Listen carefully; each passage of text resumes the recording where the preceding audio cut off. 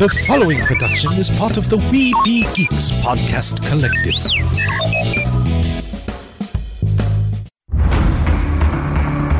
From days long ago, from uncharted regions of the universe, comes a legend.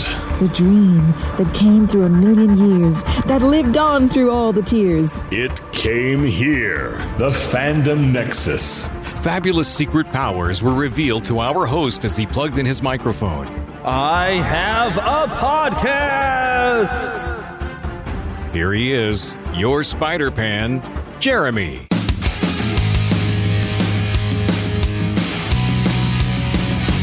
Hello. So I'm British. Why am I British? I'm not sure. I am not sure either, but I am back. Yes, it is me, and I'm hearing a little bit of echo myself.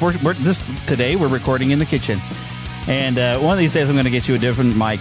I really am. Well, I guess you can't bring it any closer to yourself, can you? Yeah. The problem is we're across from a table, and his microphone picks me up as well from the echo. Someone's in the kitchen with Jeremy. And it's the Phil, the Lost Boy Phil, for anyone who doesn't know who that voice is. Like, if you're brand new to this show, you're probably thinking, you probably have very bad sound quality. But then listen what happens when I do this, how different it is. But now you can't hear Phil. He's about to say something and no one's going to know it. He's talking over there and nobody hears him. I turn his microphone on. They can hear me now. Yeah, and now they can hear me echo. It's not always the greatest. One of these days I will have some better stuff. Because I got a high-quality microphone, but I had to buy a cheap one for the co-host. I will get you a better microphone. So you're saying I'm cheap. I'm not worth it, is what you're saying. No, I'm just saying I wasn't able to get you a better microphone. That's okay. But anyways, enough of that. We got so much fun stuff to really talk about. This is a show I meant to record last weekend because we are going to talk about our thoughts of Doctor Strange and the Multiverse of Madness. But I figure, having this week off delay gives everybody else a chance to see it. So there's not much of a chance that I'm going to spoil anything because if you were really interested in seeing it, my guess is you probably went by now. Chances are you've seen it already. Yeah. So I figure we're okay. And if anybody didn't catch the Batman reference he just made there, then go back to 1989. You got to go check it out, man. The 1989 Batman. But anyways, we got that. Plus, I'm going to talk a little bit about some of our fun we had. Free Comic Book Day was just I guess it was last weekend from where we're sitting now. But we had some fun there. I did pick up some things, and I now have a bit more, I guess, detail on some of the things we've been talking about coming up in Marvel Comics. Also, something I've been hearing about DC. We've got a lot of comic stuff to talk about. Plus, for our main attraction, I'm going to have to give some credit to the Lore podcast. I'm a little behind on that one, but I heard a story on Lore that made me do a little bit of research. And I'm having a bit more research done by somebody else, and I'm hoping I'll hear back, and maybe he's going to learn a little bit more. But I want to tell you a story in our main content, and this will be great for all you Disney fans that are still here. This story is going to sound a little bit familiar. And I'll just say that. But it's going to be kind of fun. But I was like, I found some actual story that I don't know if it's fully connected, but I'm hoping somebody who's much smarter on this sort of thing than I is going to find out if there really is a connection or somebody was familiar with this story back in the 60s or so. Yes, indeed. When a certain attraction was being designed. So, yes, I thought it was very interesting. So I know, and it's something that would maybe fit more if we were doing a Halloween show, but I was so excited about this because I am still a fan of this attraction, and I'm still a fan of the parks in most parts, and I'm a vintage Disney fan. I will gladly say I'm a vintage Disney fan. Some of that stuff they're doing now, yeah, we don't want to talk about. Classic. The classic, yes. I'm still wearing a Mickey Mouse shirt right now as we sit here and record this. I am wearing Mickey. I still love it, even though we don't cover it for reasons I don't need to get into again. Mickey's covering him. Mickey's covering up, so nobody can see my fat hairy chest, or at least Phil can't see it. That's right.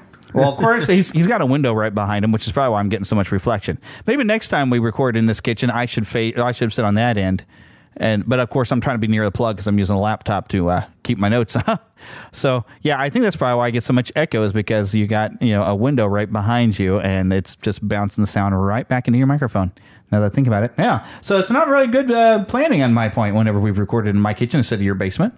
We sound pretty good. We do in your basement room area there, or your little kind of apartment that you've had to move into due to some health conditions and stuff. Yeah. That I'm hoping by June we're going to get some good resolution on that, and things are going to get better. Hopefully. So, and you're going to be able to breathe better, and hopefully, there's a lot of things that So if y'all are praying, people be praying for Phil because we're trying to make sure he stays on this earth here a little bit longer. He's got things to do.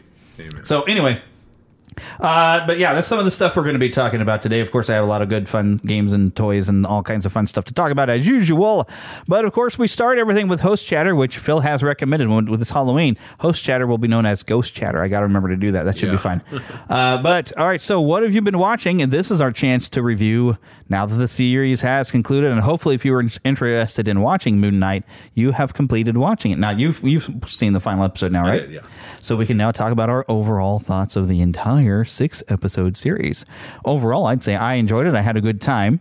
I think I have brought up where some people kind of had noted, because they are trying to, and some people will call it the MCU, because they're trying to have a lot more female heroines brought in.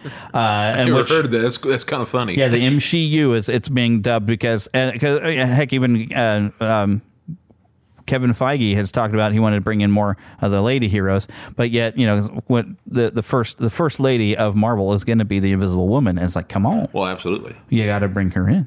But they're not necessarily doing it right, because he also has pointed out it seems nearly every major Marvel male has to get kneed in the groin by the quote-unquote strong female. The women seem to be able to just teach themselves and somehow or another become superior to the men because they've taught themselves. They have to constantly be acknowledged and told that how awesome they are. It's like, that's not building them the right way. You got to build them the same way you do the male heroes and let them...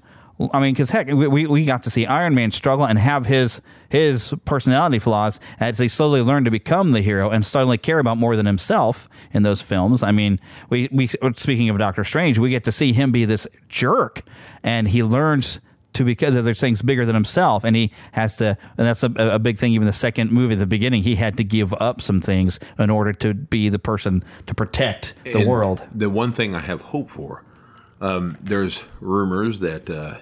I'm hoping you've seen the film. If you're listening to this, you don't want to hear what I'm about to say. But the Scarlet Witch...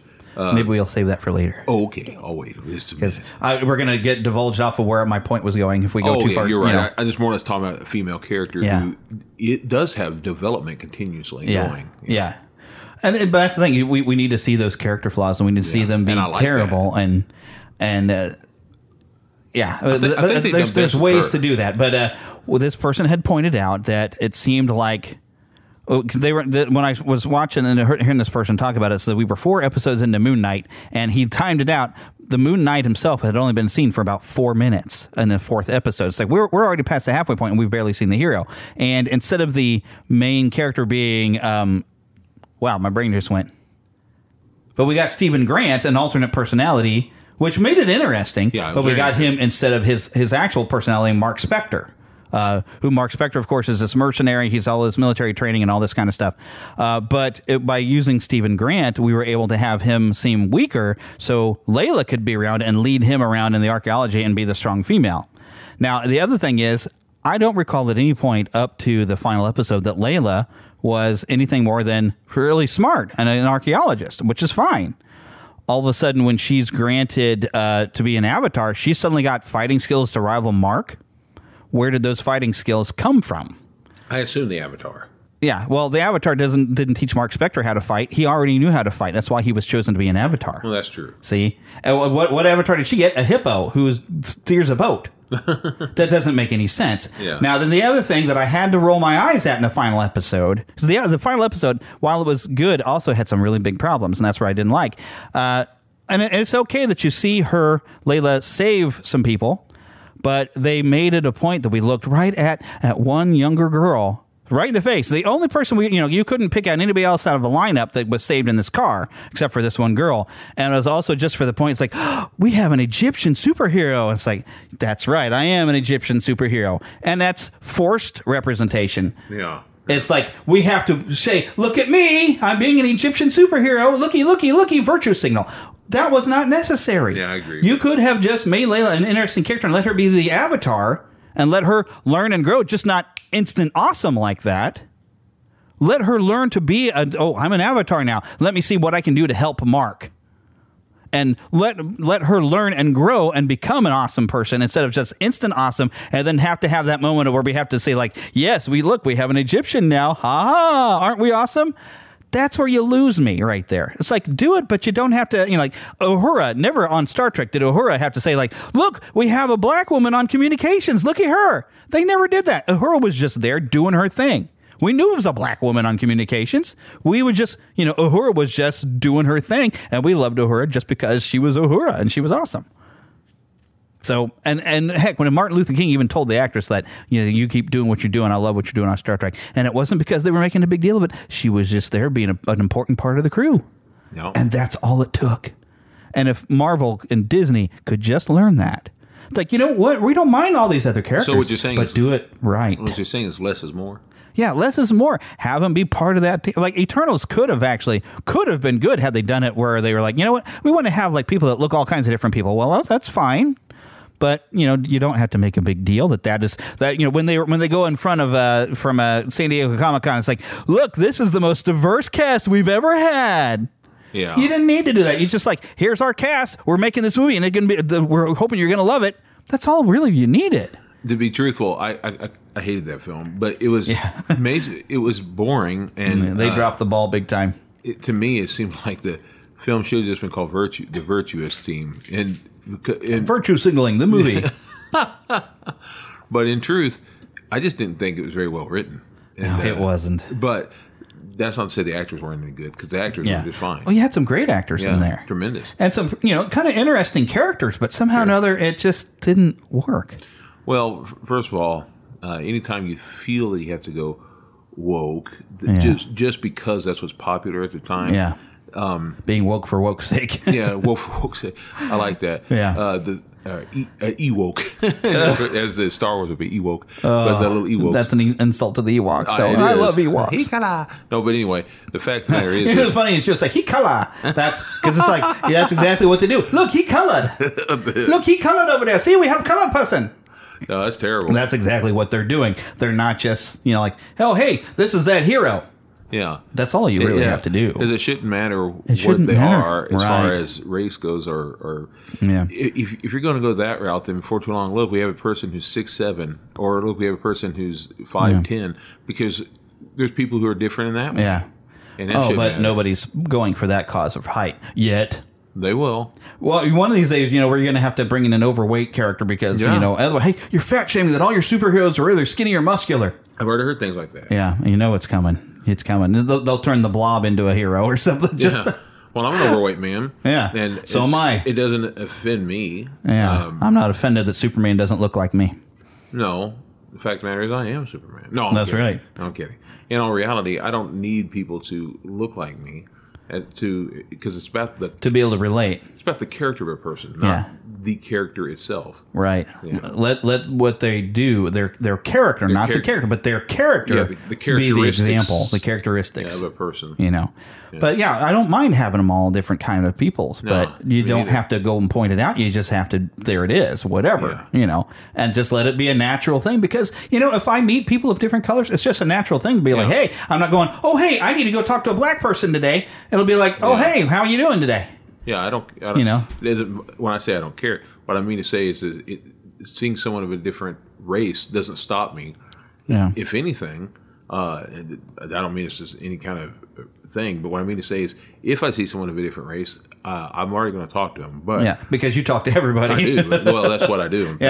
I'm not going to treat you different just because you're a different color. But I will make sure that I talk to them so that a person wouldn't believe that I wouldn't. You know what I'm saying? Like if I saw someone come to my church, which I'm going to talk to me when I am. But isn't that weird that you have to do that? Like, if I don't talk to you, you're going to think that I hate you because of your color or something. Well, most people wouldn't, but there are some there are people like that. There might be some. And that's the problem, because that would be actually a racist attitude that they have. It's like, oh, well, this white person didn't talk to me because they're racist.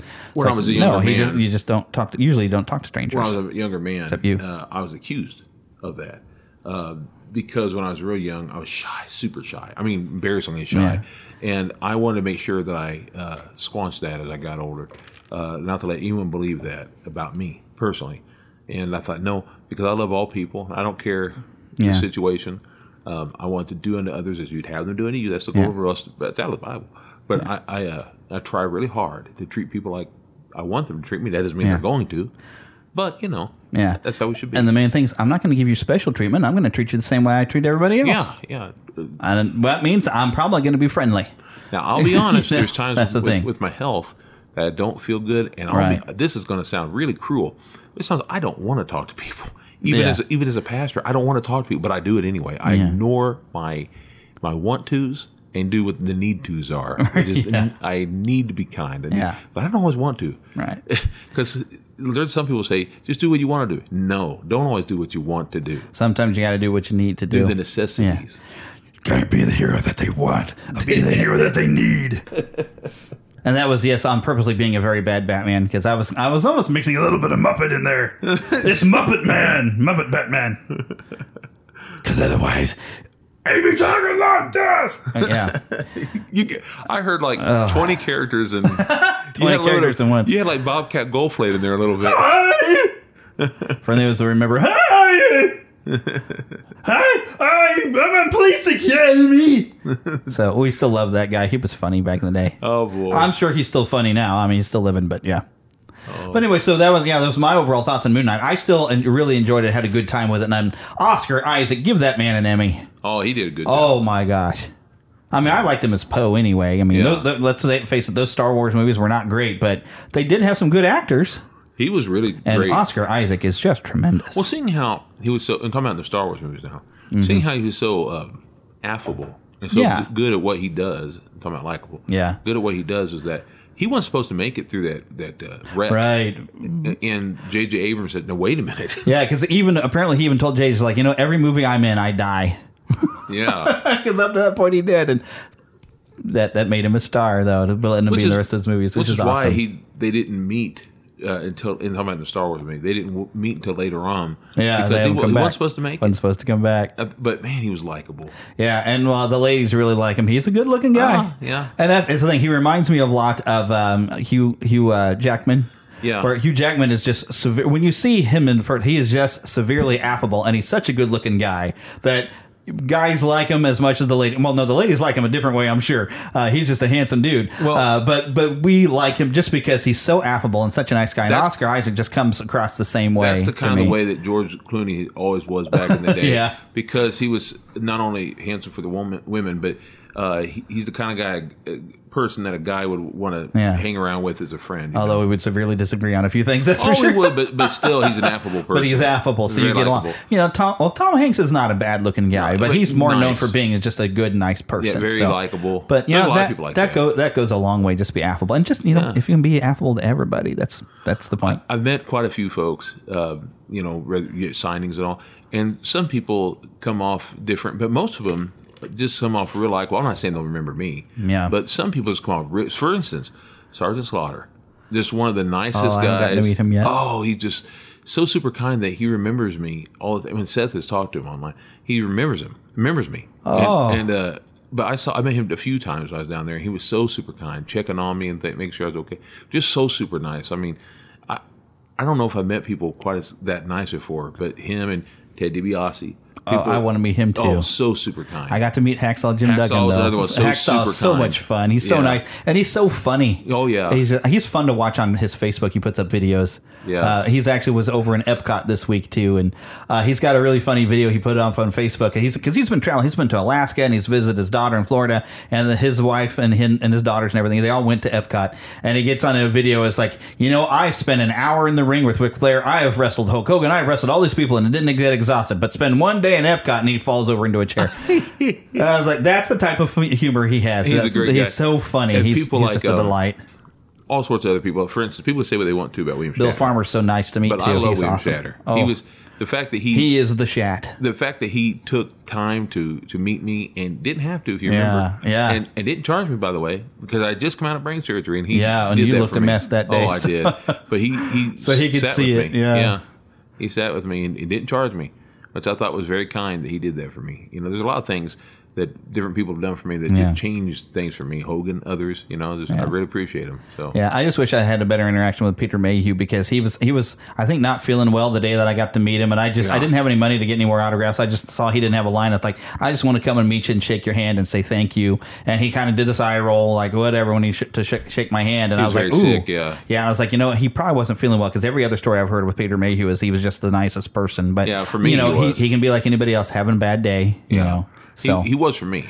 Yeah, but I wish I'd have gotten a better meetup with him because now he's gone. But anyways, that was our review of Moon Knight. Sorry, that was went in a weird way. That was our review of the Moon Knight TV show. So if you haven't watched it, I hope we didn't spoil anything. But yeah, it was enjoyable. I do hope they do some more with characters. It was very good, soon. Very fun. Yeah. Well, they did. I think they did let something go towards the end where they can have some more things happen. I think didn't they drop something at the end of it? Oh, but I got to tell you, the actor in there, what's his name, the villain? Oh, he is so good. Ethan Hawke. Ooh, man, he was good. He's so good. He was outstanding in there. There's actually some really good. I think IGN posted this video where he's talking about, that he loves because he's done like some high end level drama stuff, and even popped up in Blade Runner 2049. He's known at the indie films, all this stuff. But he says like, some of my favorite films are even just fun Marvel films.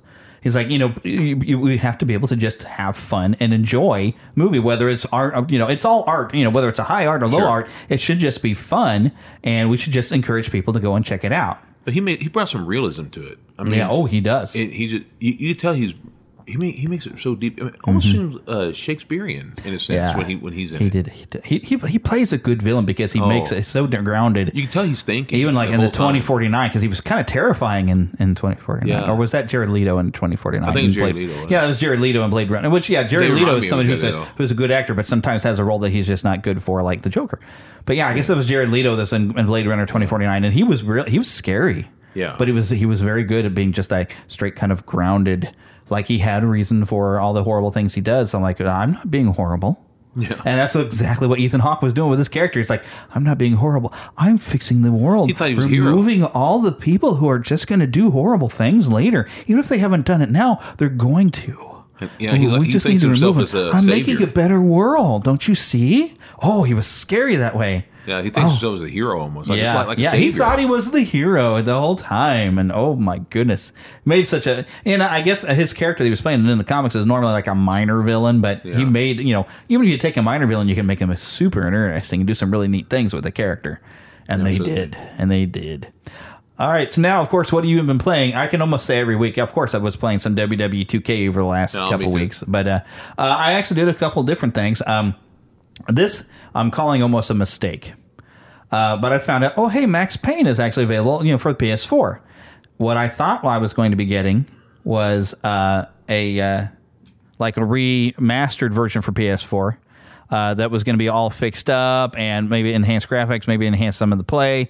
But no, it was actually just a direct port of the PS2 version of Max Payne. And it's got one major flaw that they, for some reason, got in there, because normally on the old copies of Max Payne, you could do a quick save, and you could, do a save where you're at within a chapter. Like right before, if you're going to do something challenging, you could do a quick save, and then you could, if you fail it, okay, well, I've just got to go back to that. I don't have to start the whole chapter over. Well, this version on the PS4, they have bits in Max Payne where it, for some reason, turns into you're walking across these tiny little ledge bits or whatever, and or something like that, and you could really easily fall because it's not a game that's really positioned very well for you to walk on these platforming things where you could fall off and just instant death. So it becomes problematic when I can't do a quick save before I do it, and so I have to start the entire chapter over and redo a whole bunch of stuff. And I've just gotten to a point where I've gotten stuck, and I haven't even gotten through the first section of the game before on Max Payne you have these nightmares that he has where he goes like these blood trail things that he's got to walk on that are like a balancing act, and you could very easily fall off of those. And I can imagine getting to that, having to start the whole thing over when some of those times it's a veritable maze of things. And I really didn't want to have to get back into that. So I'm not recommending actually playing Max Payne on PS4, although it is a great game. I did play. I used to have. I think I still have both of them for Xbox. Well, the Xbox versions for 360, both Max Payne 1 and 2. Max Payne 3, I did play a little bit, but I didn't really enjoy it, so I didn't finish it. I didn't have as much fun with it. I didn't feel like it was I don't know. Somewhere it didn't have as much fun as like the originals with Max Payne 3. But Remedy, I did watch, the makers of Max Payne and a lot of other games. They did. I did see a video that they just, I think, put out this morning or this week with their efforts right now. The Alan Wake 2 game, which I just recently, I was even talking about on the show, playing Alan Wake, that they are working feverishly at Alan Wake 2, and they wanted to have some sort of demo or something out over the summer, but they didn't want to take people off of working on the finished product to make a demo because they wanted everybody's efforts concentrated on just making the Alan Wake 2 game as good as possible. But apparently they are in talks with AMC to make an Alan Wake television series, which could be interesting. I mean, this could be a good suspense series on the vein of something like, I never really watched Twin Peaks from what I've heard. It would be similar to that, where it's just weird mystery, creepy things are actually going on amidst things. Because that's Twin Peaks was kind of ahead of its time. I watched a little bit of it, but not when it was on so much. I watched a couple, I think one, maybe two. And then later on, my sister had me borrow it when they were on video. Back when there was video. And, VHS. VHS, yeah. Because video technically still exists, but a video cassette. I had borrowed them all and then watched the film when she had that back in the day, where they could basically finish it up. Yeah, and wrap it up. That's what they did back then. Yeah. Good actors, though. That's There we go. I'm having Phil kind of adjust his mic just a little bit there, so I'm just muted. There we go. You can tell when I mute your mic for whatever reason because suddenly we lose the sound of the room. Yeah, that's true. But Phil was having some troubles there, but hopefully he's feeling better now. So during when I was talking about Max Payne, it suddenly sounded so much better, I'm sure, without the room noise. But yeah, we're getting his microphone aimed a little bit better for him. Anyways. You get a little bit of behind the scenes stuff that I don't edit out all the time because I'd like to let you know all the effort we put into making this show just for you. So, but okay, now I was talking to you about this in the car. Oh, you got something you want to throw in before I jump into another game? Well, not a game, actually. Something I forgot to mention about the shows we've been watching. I watched the new Firestarter. Oh, the new movie? Movie. I heard it was terrible compared to... I only watched the original movie once, but this would be more of a movie review, not a television review. But I watched... It's on, what do you call it? Yeah, they put it out on Paramount Plus. No, not Paramount Plus. Or, wasn't it Paramount Plus? No, I guess HBO Max. Who has it? The Peacock. Peacock. Have I opened it? Because I remember seeing the thing for it, but I didn't think it was Peacock. I watched the original one and the other one. And the original one, I got to say, some of the acting is horrible on the original. I didn't realize with Drew Barrymore and all that. No offense, Drew. But she was a little kid, though. Well, she was. But the new little kid doesn't do bad at all. Yeah. But they also made it more like the book, from what I understand. Oh, and so I'm not a Stephen King fan, so I was like, me neither. Really so I almost didn't watch it, but I did watch it. And I got to say, the new film is a lot more serious. And I like the old one, but the new one has its good points, too. And the acting in it is really good. And if you're wanting to watch something that's unique, almost X-Men-like, but because that's what it had, a lot of that kind of thing, people with these superpowers and all. They did a good job with that, and the special effects, of course, are better because obviously they can can make it more serious. You can do a lot more. So with it's nice that they could do it more like the book because they couldn't do that then. When in the 1980s, was it 4 or 2? I don't know. I don't remember. Like I said, I only remember watching it once. And I will say the actor they got even though they cut his role back a lot because. In reality, apparently, when they made the original movie, they apparently put 2 roles together from the book. So, but in this, they got the actor who plays the dad on that 70s show to kind of take George C. Scott's role type of thing. And I was like, he does do a good job talking like him. So talking like George C. Scott, pretty much. But I tell you, there's good and bad about both. To be honest, but still, they did do a good job at really capturing the special effects and everything. When that little girl is getting mad, you can see the heat coming up before the fire starts up. And I thought, that would be a unique and yet terrifying thing for your family member to have. Because I can only imagine if you irritate a little child, because they get mad. And they get mad. They don't have self-control. That's it. And there's a lot of that going on. Because a little girl wants more ice cream. Oh, no. She doesn't get it, and the mom says no, and she accidentally sets her mom's arms on fire because she's angry. Oh, my goodness. And so, it's a terrifying thought. Yeah. In a sense. A little baby get mad and because her diaper is dirty or whatever. Suddenly, the whole room starts catching on fire. because she's frustrated that they don't know how to control her. It's scary in a way, but it's not bad. Watch it; it's pretty good. I'm not interested at all, though. I'm not a Stephen King fan, really. So, but that should have been in the movie review section. Yeah, but while we're talking about stuff we're watching, actually, I should throw in there that after watching an episode of Toy Galaxy, if you've watched that on YouTube. You've watched him before. I have seen, yeah, I've seen it. But he did a thing covering you can't do that on television. Oh, and while talking about it, he mentioned that Paramount Plus, because they own Nickelodeon, has about a season's worth, about 20 episodes available of that to watch. So I actually have watched a few episodes of that this week. What? Uh-oh, here comes the...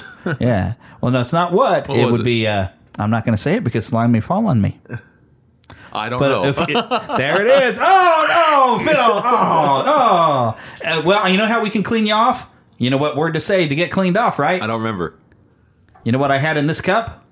Water? Oh, there's the water on your head. Oh, I said it. Oh, okay. I should have sound effects for like water falling on our heads. There we go. But yeah, if you would say, I don't know, you get slime, just say water or wet, and they dump water on your head. So good old shows from our childhood. And that's what made slime famous on Nickelodeon was that show. That's right. Yep. So it's been kind of fun to watch that, and you know the humor is definitely aimed at younger. But you know it was kind of savvy at some things that were going on because this is even in Canada they were having problems.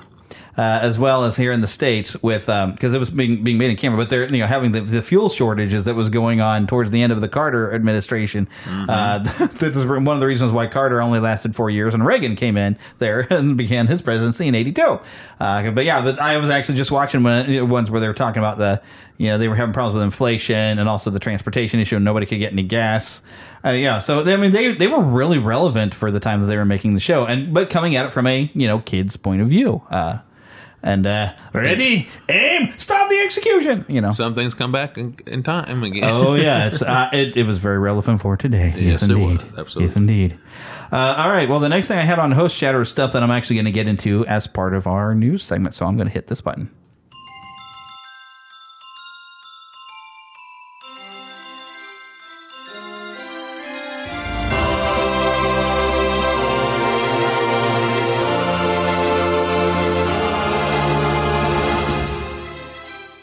Spanning the Disney and geek universe to bring you the best in comics, toys, movies, and entertainment. This is news from around Neverland. All right, I'm going to start this off with something just positive, make you feel good. This comes from ABC 10 in Texas.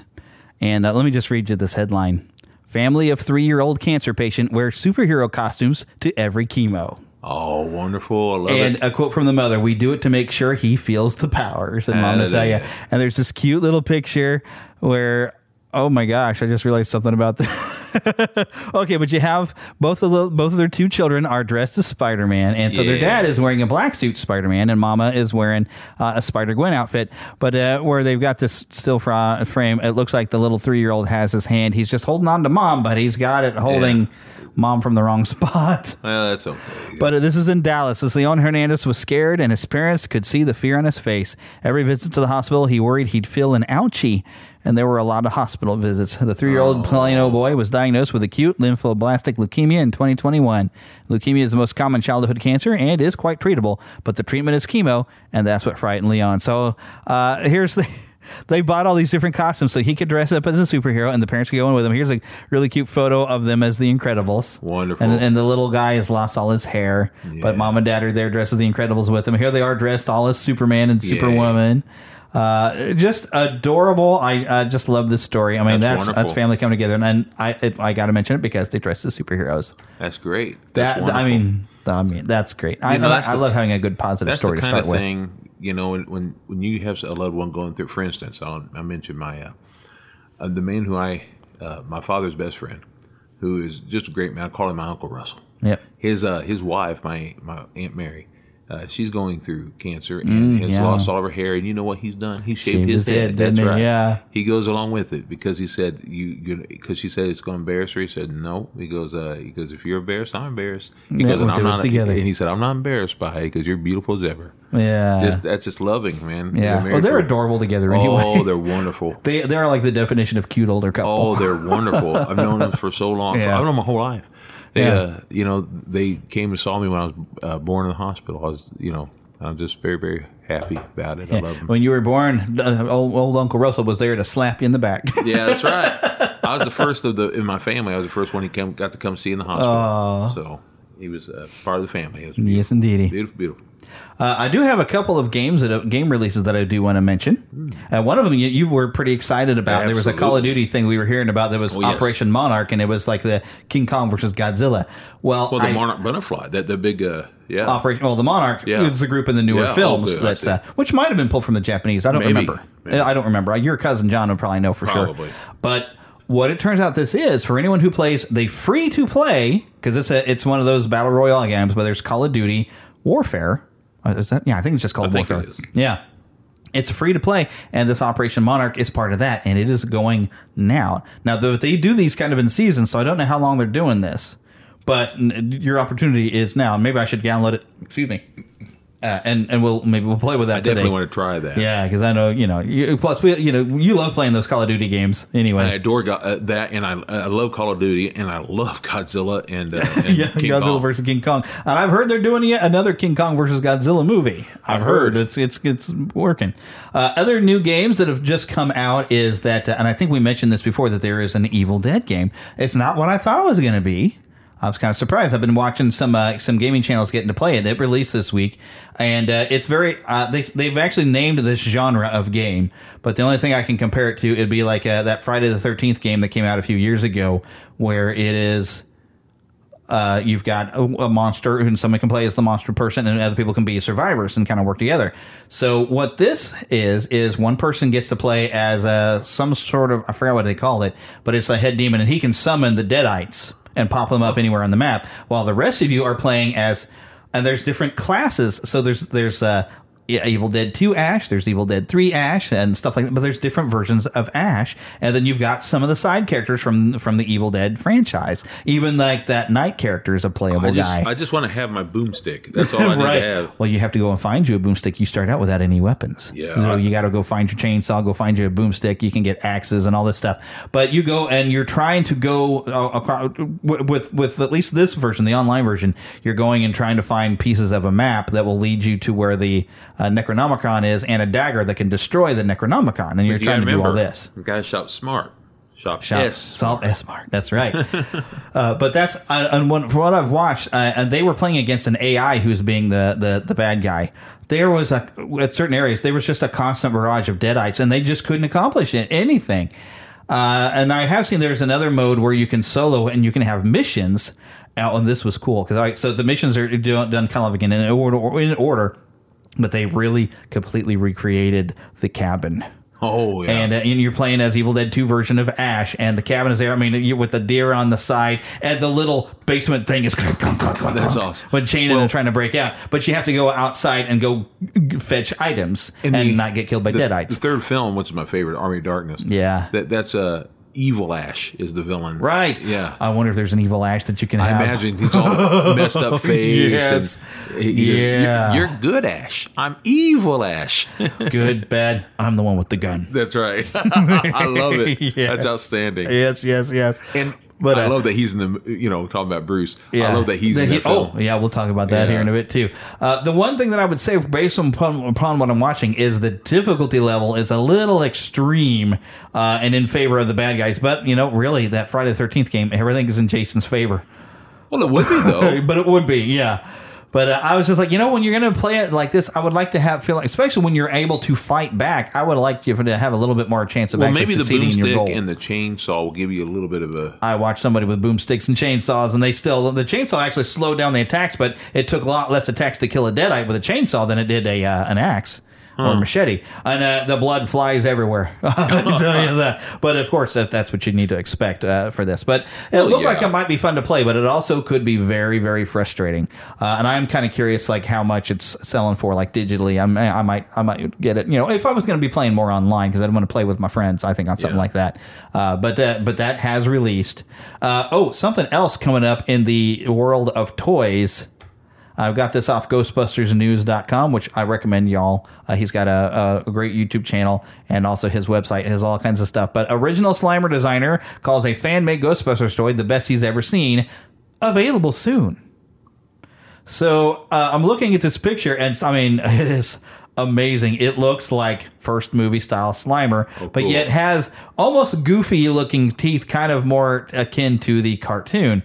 And let me just grab a thing here. So Baducci Studios on his Twitter thing, he shows some basically, I guess it looks like what he's done is tried to make a 3D model. That way he could 3D print the thing. But I'm wondering what the talk is about. This actually is going to be produced somehow.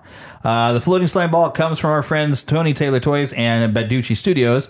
As seen, the upcoming toy retains all of Slimer's disgusting details, from his unsightly fat rolls, large brow, crooked teeth, multiple boils, and massive derriere. Because when you look at this, he's got a butt, and I hadn't realized that he had a butt in the movie too. Yeah, he did. And the sad thing is, he's based off John Belushi. Yeah. So, but the Slimer design is so good that it caught the attention of special effects designer Steve Johnson, the original designer and sculptor behind the character. In classic Steve Johnson fashion, he shared his excitement in a rather explicit comment. I won't read what he said because it is explicit, but he basically does say it's the best he's ever seen. Now, I'm sure if you were going to purchase this, because apparently it will be out and available for purchase at some point, I'm sure it's going to be expensive, but I do not see where it's going to be released. But apparently it's going to be coming out with TonyTaylorToys.com from Baducci Studios. So yeah, that's something to look forward to if you have the money to be able to collect a really, really realistic Slimer. Wow. Something else, and I think I can probably play the video, but I actually probably shouldn't play the video. Now that I think about it, because it has some copyright music, and even though it's used in an ad. But the best way to announce that you're going to do a Muppets minifig from Lego is to recreate the opening of the Muppet Show with your minifig Legos. So I can't really play that video, but these are out in stores now. The problem is that they're in blind bags. So now that's exciting for and partially exciting to me, but that's exciting for a lot of people. I get tired of blind bags. It's hard to collect if you don't. Yeah, it's hard to collect because and there were some toy stores that would when they had the blind bags of the those miniature Masters of the Universe figures. I forgot there was a specific company that made those, but there was a toy store somewhere in Kansas that had that. They just we've already unwrapped. Tell us which one you want, and you can just pay same price. And we'll ship you one. And that's how I was able to finally get myself a He-Man figure of that. Yeah. And I even got a special He-Man figure where it had done like the shiny chrome-looking kind of paint for his harness thing.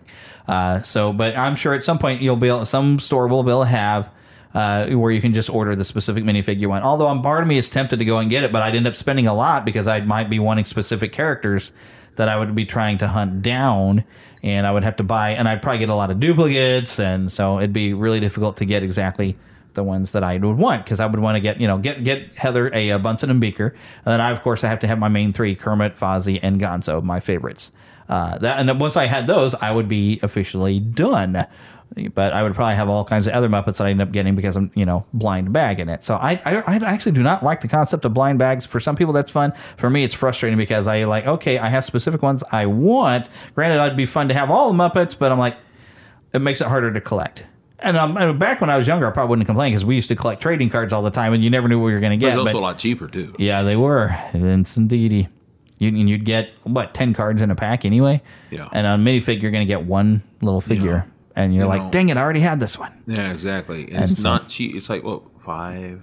I haven't seen them in stores to know how much. But yeah, Legos don't come cheap. Well, now, sometimes they're little minifig things. I have bought, but they weren't blind bag either. Mm-hmm. But I have bought some individual minifigs that, you can get for like $1. Now, that's different. Yeah.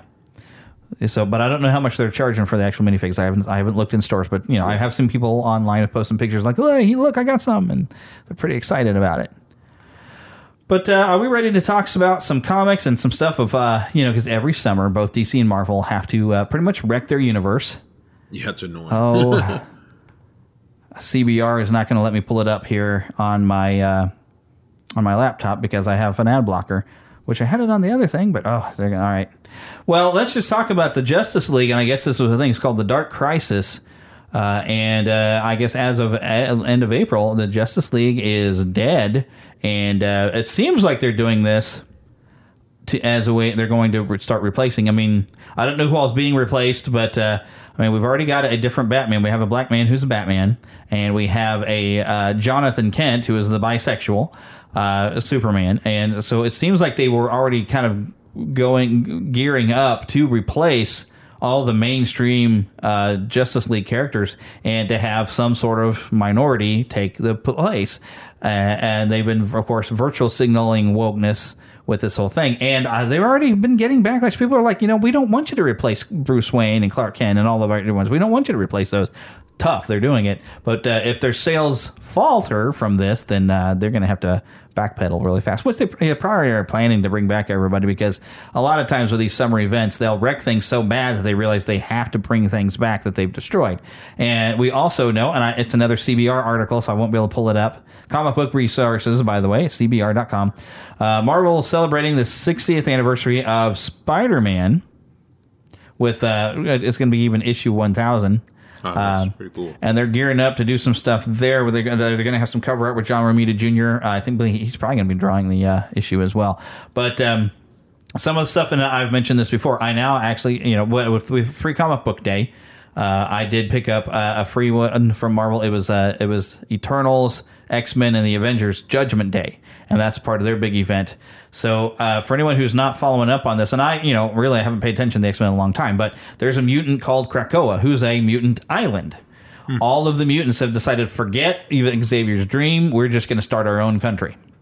So while they're there, Krakoa is growing all these different plants that have actually made some new medicines that are actually really good medicines, and they've been selling them to the rest of the world. Which would be fine. Now, what's going on here is the Eternals, they're supposed to go and kill variants. And they have declared that the mutants are a type of variant, and the mutants are now becoming superior. Like Magneto always said, well, we're superior to the regular humans.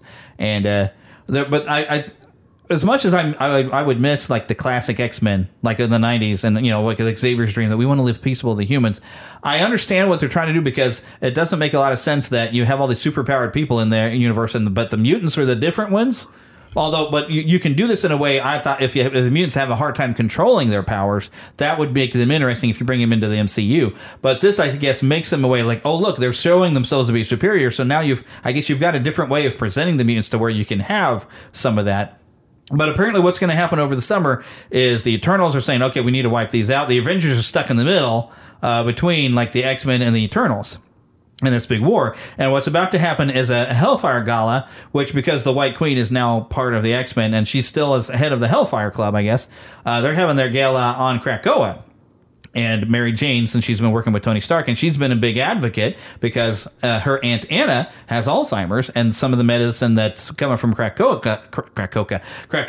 is helping her Alzheimer's. And this number 0 Judgment Day is the issue that I was talking about, that I've been warned about, and I've shown it to Philip now, this last page, where after Mary Jane comes from being on television and talks about the Hellfire Gala that she's going to in name of Tony Stark as part of her job working for him.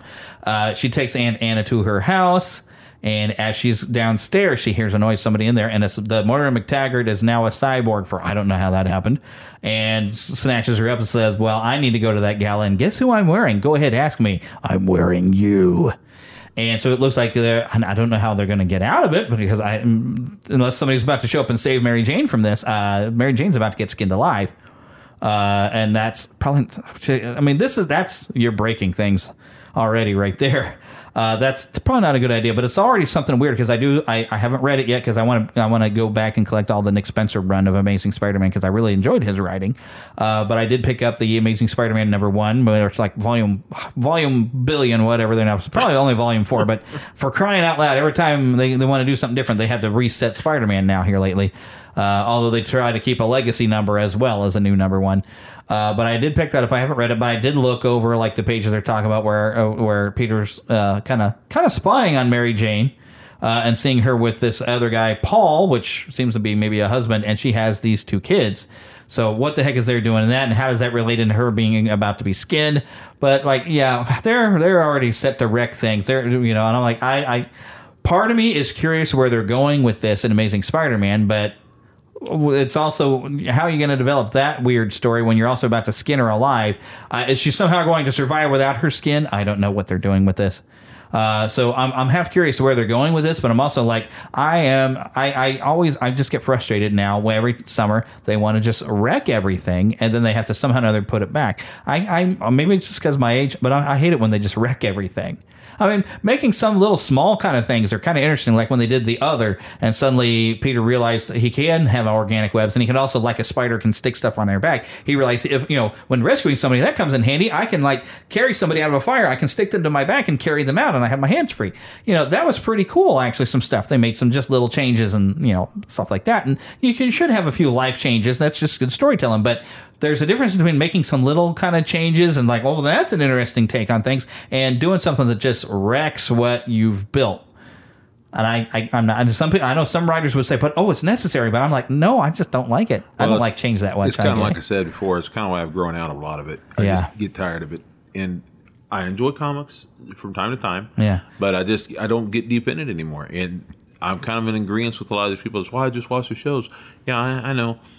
I like both, but in truth, if it weren't for the comics, you wouldn't have the shows. Right, but I want to be able to enjoy both. But if it weren't for the shows, the comics probably would at some point die out. Yeah. Because one reason why people get into the comics nowadays or love them nowadays, because they see the character in the movie and they're like, get interested.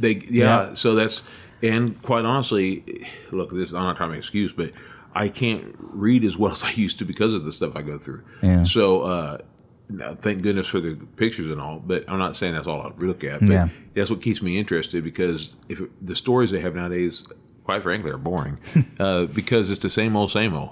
Okay, so first of all, I get tired of the political stuff they put in there. The things that not agendas are seeping in. And also, look, I know it's got to be difficult to write new stories, but after a while, it's like, this time we have Krakoa, and the last time we had Apocalypse, and after a while, you're like, does it always have to be something's taking over the world and destroying the world? Can't there be something unique and different? Oh, yeah, well, this time it's an island. Last time it was a planet. Oh, okay. Yeah. Well, they've even had another podcast I listened to, The Real Brian Show, with Real Brian. He's been on the show before. One of the things he got tired with the MCU. He gets kind of worn out with everything is world threatening. Can't we just have something? It's like, remember the movies where it's just maybe the city is threatened. And I think it was nice with some of the Spider-Man films. We did have, like, at least in the first one, even though I'm not a fan of Homecoming, it was something that it was a minor threat thing, but it was him with the villain. But it wasn't. We didn't have to threaten the entire world.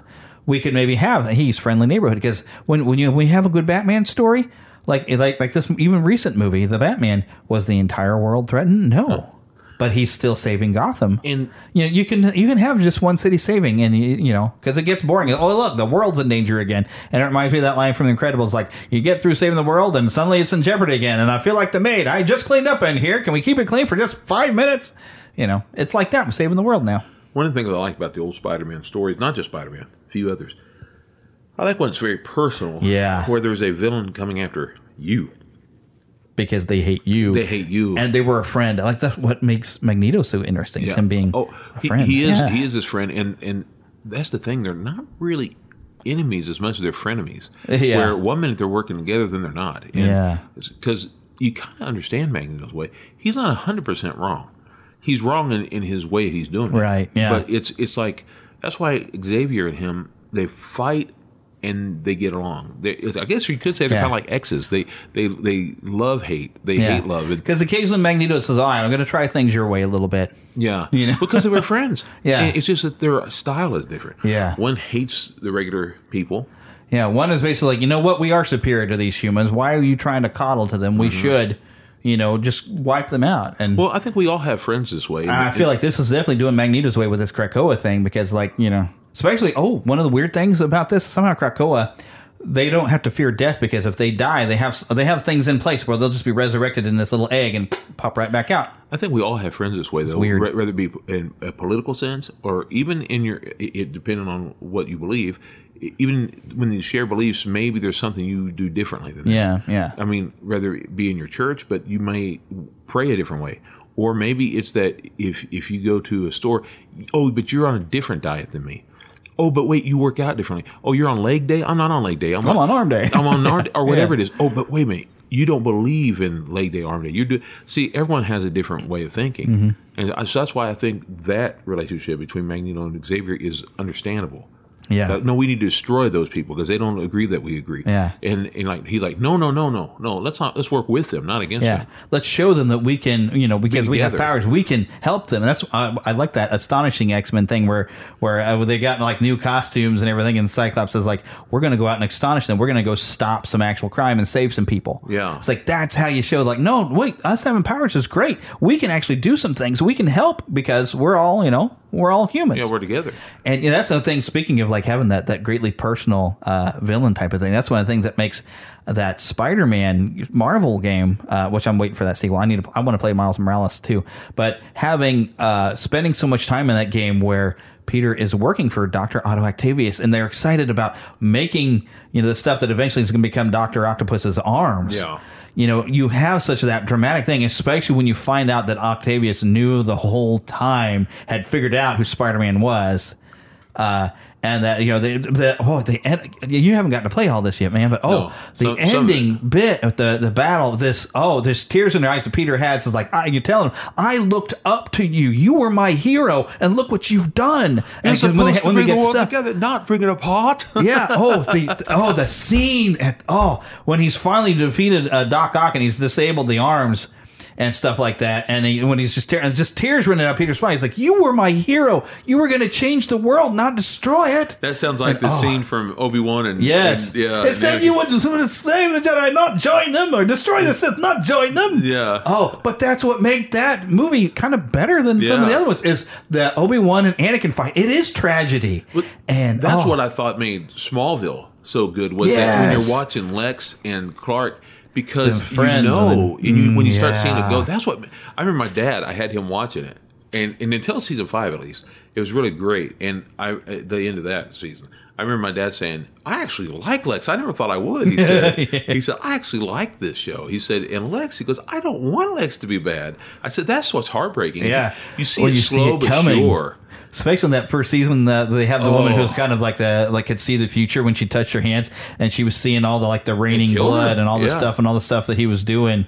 And she died when she was done. She had a heart attack right there, and seeing what he would become. Such great actors in that show. Yeah, but I like when they got so much in common, yet there's just a couple little things that separate them, and then them in the future. I'm not just talking about that show, but I like that when.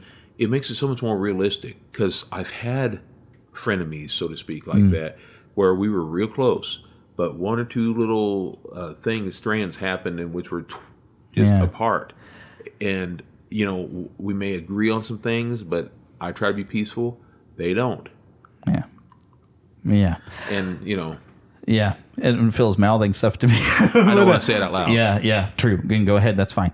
I can't read lips, so I have no idea what you said. But anyways, one of the things that also makes Spider-Man villains, I mean, when you consider one of his greatest enemies, the Green Goblin, is his best friend's father. Yes. Oh, my goodness. Now, and he doesn't have a personal connection to everybody, but when you consider Venom and Eddie Brock, when he was an enemy, I mean, you had somebody he had known from work that he'd had problems with, but then suddenly he gets merged with a symbiote that was angry at Peter. So at the time, it's completely kind of different now in the comics. But, that personal connection that most of his villains have, either because, this was a friend of mine, and now they're, oh my gosh, now this guy's turned into the Molten Man. Oh no. Yeah, having that personal, but not every villain has to have a personal connection. But sometimes, like Batman has a personal connection with the Joker when you go into it, in the fact that the Joker is kind of obsessed with him. Yeah, because he's trying to make it happen. Yeah. And he's like, but we're best frenemies. Yeah. When you have that kind of maniac on there, it makes it personal. We're together. That is scary in a sense. Yeah. Oh, it's terrifying. Yeah. And I hope we get to that level. Because I love it. One of the things that's great about The Dark Knight is at the end, when he's finally really caught the Joker, like the second time, and he's dangling him, and the Joker's just like, I feel like we're just destined to keep doing this again and again. I was like, that's the Joker. I've said this a million times, but man, I hate that he passed.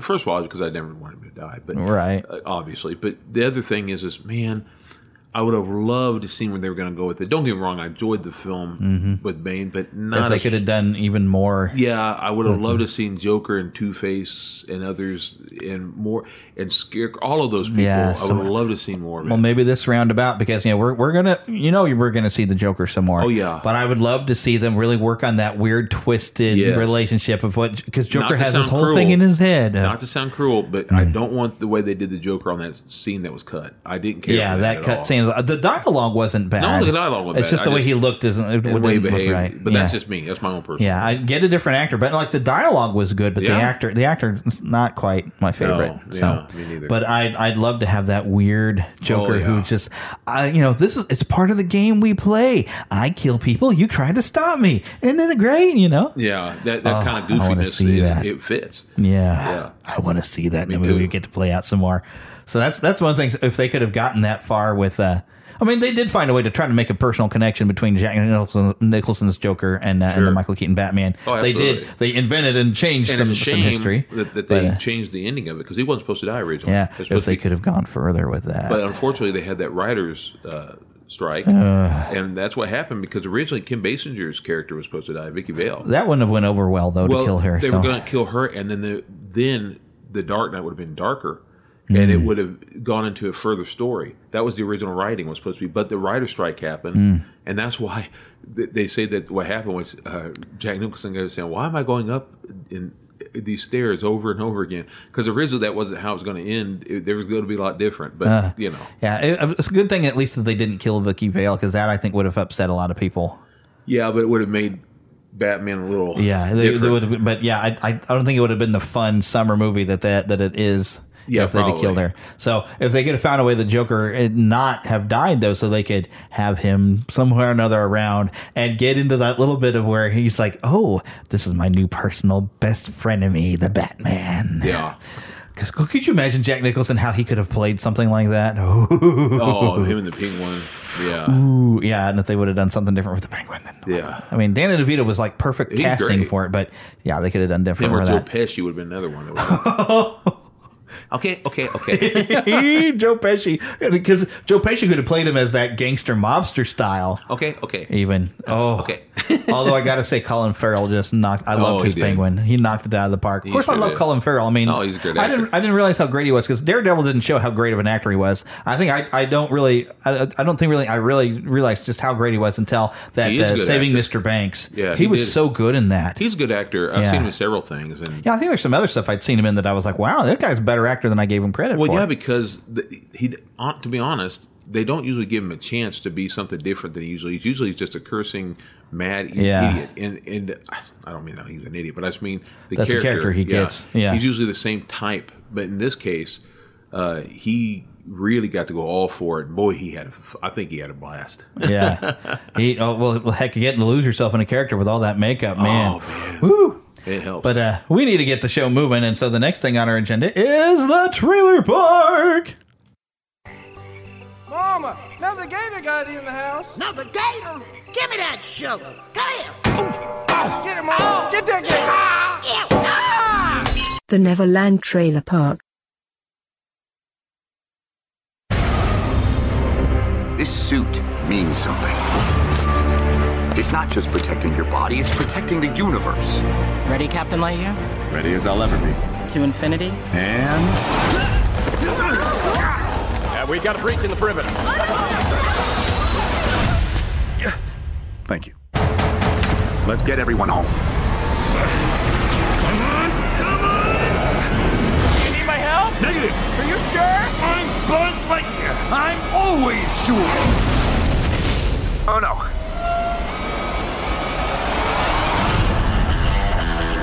Buzz Lightyear mission log. My mistake has marooned us on this strange planet. I need to make it right. Hello, Buzz. I am Socks. My mission is to help you, and I'm not giving up on my mission. I'm not giving up either. Great. Would you like a frosted snack cake to celebrate? Negative. Buzz Lightyear mission log. I plan to finally finish the mission. Who are you talking to, Buzz? No one. Here we go. Are we going to crash? No. Well, technically, yes. That was utterly terrifying, and I regret having joined you. What is going on? Down!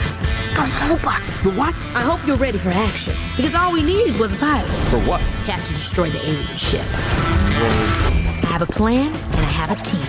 Do you have munitions training? Partial. So you're rookies. Oh, boy. We'd love to be rookies. To infinity. Are you trying to get me to pull your finger? Don't fall for it. Beep boop, beep boop, beep boop. Let's go. Did you hear that? I don't hear anything. Oh, now I do. You there, grab it. It's the violation of my parole. I think I need a bag. No, engage your helmet. That'll catch it. Let's go finish the mission. We're being pursued by just a massive robot. We can do anything. Can you not shout in my ear? Oh, yep. Hey, what's that noise? Come on, don't break my cat. He's purring. He likes it. Socks, do you like that? I do. Huh. Now, this wasn't necessarily a trailer. This was a special look at Lightyear, but, I mean, it's basically a trailer, and it gives a little bit more of the story that's going on, and I'm getting more excited the more I see of this. So I just hope that, you know, I'm at the point on this Lightyear that, oh, please, I hope there's not something that you guys messed up and it's not as good as what it looks like. You know, I'm almost terrified. What if they mess this up? Yeah, because to me, it's not quite the same without Tim Allen, but I gotta say, Chris Evans is doing a really good job of playing the character. Well, he at least has that basic style. Yeah. You know, he can do that very well with his voice. And I wonder if he didn't work with Tim Allen a little bit to kind of get the character, you know, down just a little bit. He has that way of talking that's very similar to Buzz anyway. Yeah. But I'm looking forward to that. And it's summer 2022. I'm not exactly sure of the release date of that one. I bet if I'd have kept the page up, I could have looked at it. But anyways, why is this taking me to Facebook? Don't take me to Facebook. Take me to YouTube. Oh, wow. I think I'm going to have to track this one just a little bit. It's redirecting, going to a link outside of Facebook. That's right. Follow that link out to YouTube. I grabbed my links from the wrong place.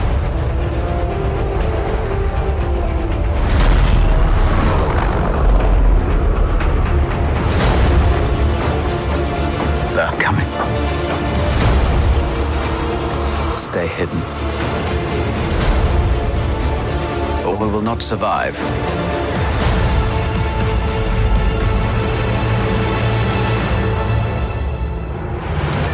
Leave us alone. When the time comes, he must be trained. Like you trained his father? You still want Kenobi. He's gone. Maybe you've been looking in the wrong places. I want every lowlife and bounty hunter to squeeze him.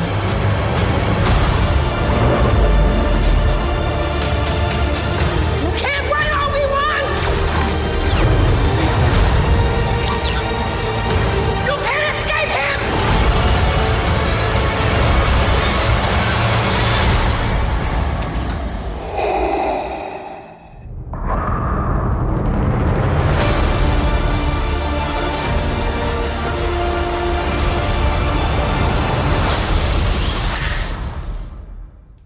So obviously that was for the Obi-Wan series coming May 27th.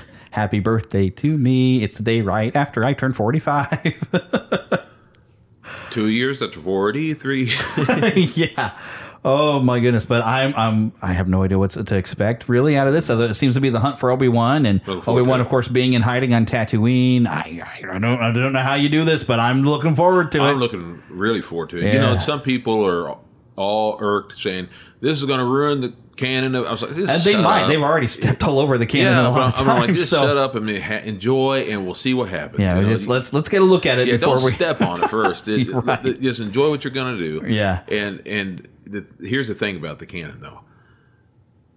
We don't really know anything that really happened, because what he said was, talking about the movie, he said, I haven't seen him since.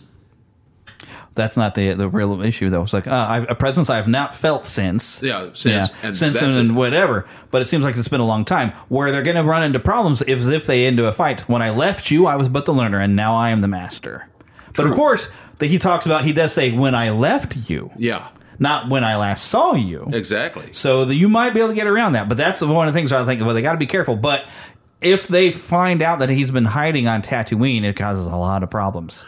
But so, will he be on Tatooine? Well, yeah, that's the question. Will he be on Tatooine? Has he actually been going in there and trying to mount some sort of small rebellion on his own, hiding out? Because it shows him, firing off, a pistol. Like, if he doesn't pull that lightsaber, no one's really going to necessarily figure out who he is. But maybe he can do some things to make a difference. But although some of those shots, like when he's firing the shot, you get to see from the back. And the one shot where he turns around and faces, it doesn't look like Ewan McGregor either. So I'm almost wondering if he's got people who are trying to, like, throw off the scent. But they're trying to use, like, the name of Obi-Wan to help inspire a rebellion. Like, even the rebels don't even know where he is. Not just that.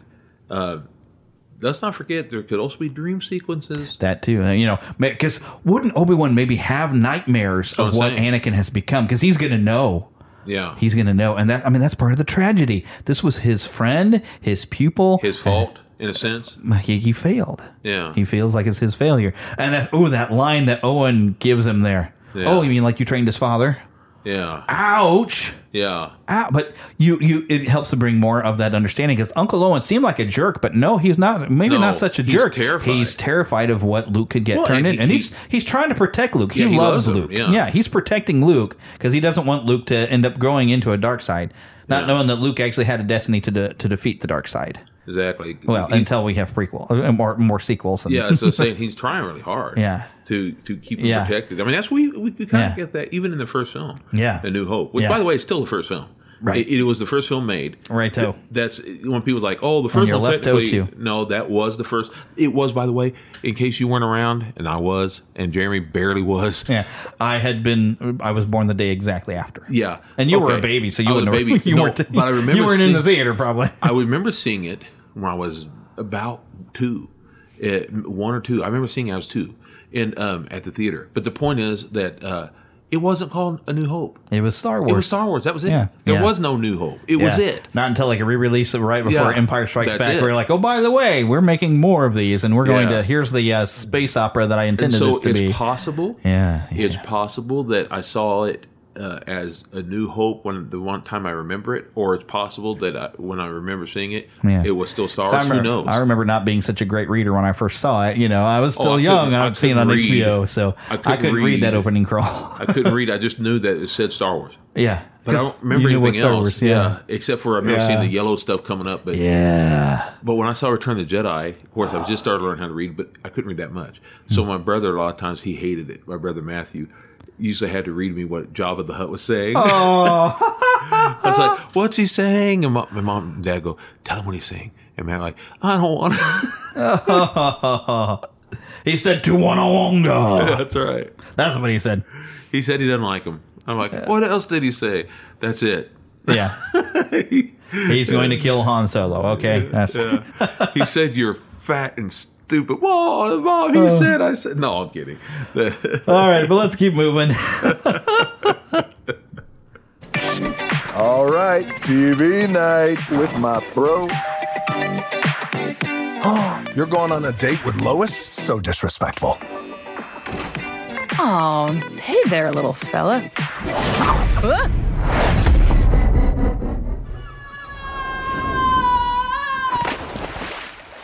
Nah. Wake up, buddy. It is walk o'clock. I have an owner. He's Superman. And I'm up. Make him sing to this thing like a melody. My dog's the best. But he's not the greatest with other animals. This just seems gross.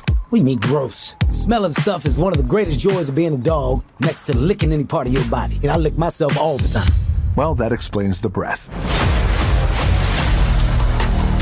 Superman. I am Lulu, and you will kneel before me. You piece of... Aw, aren't you a little ray of sunshine? I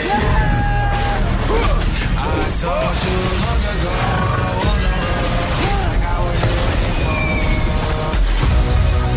What's going on? You're invulnerable. I should be a lot more dead right now, right? All of us have superpowers. Still working out the kinks. I didn't see anything. you okay? My best friend is in danger, and you have to help me. You know what they say about dogs, don't you? Never feed us chocolate. We love unconditionally. We're just a bunch of shelter pets. But we're stronger than you think.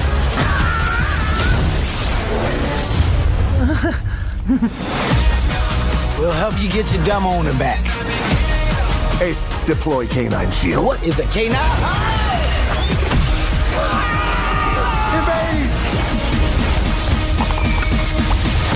Excellent shielding. That seemed incredibly painful. Why can't I have gotten a magic hammer or something? What do I have here? Squeezy Bruce! Fetch! That better be a licensed toy or I will freak out.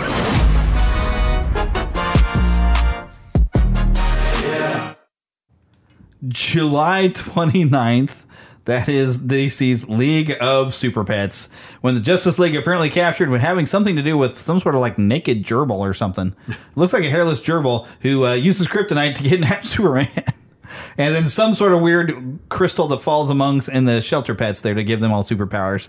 It just looks so silly. I'm gonna have to go and laugh. We'll see it. Yeah, it's gonna be fun. It just looks like fun. Now, I'm not generally a fan of Kevin Hart necessarily, but he can be funny. Yeah, I'm swear he's got to be able to be funny somewhere. Some people find him funny, but I haven't seen him, do anything funny yet.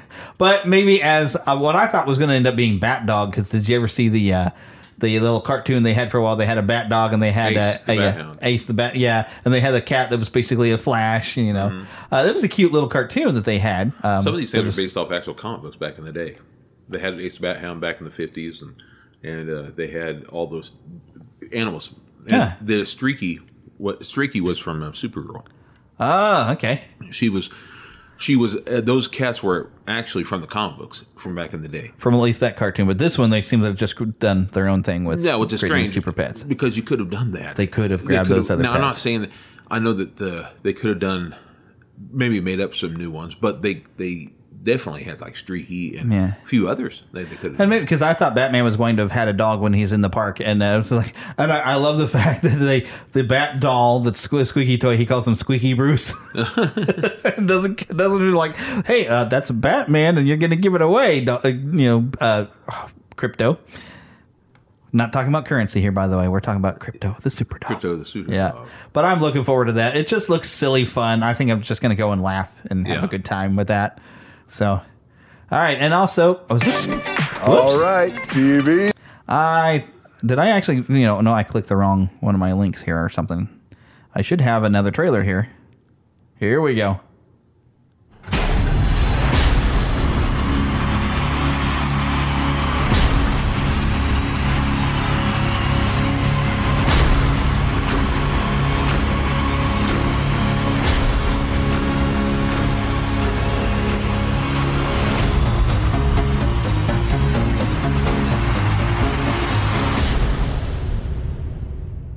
Hope you guys are ready for this.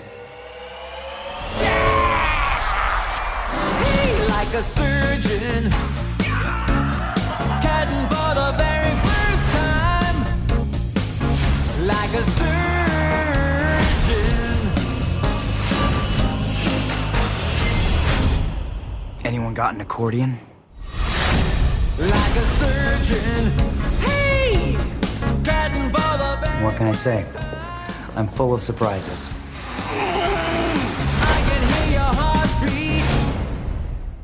So coming this fall onto the Roku channel of all things, Weird, the Al Yankovic story. Now this is just a teaser, but and they're saying, of course, it's based off the true story of Weird Al Yankovic. But from the look of the style that they're doing, I feel like Weird Al has made a weird satirical parody of his life story, or maybe a parody of biopics. So he's going to be a bit of truth, but also just being funny in his own fashion. Because we see at one point when this is weird, it's like we got Daniel Radcliffe and he's wearing a really weird curly haired wig playing Al. It looks like Daniel Radcliffe in a bad wig. It really does.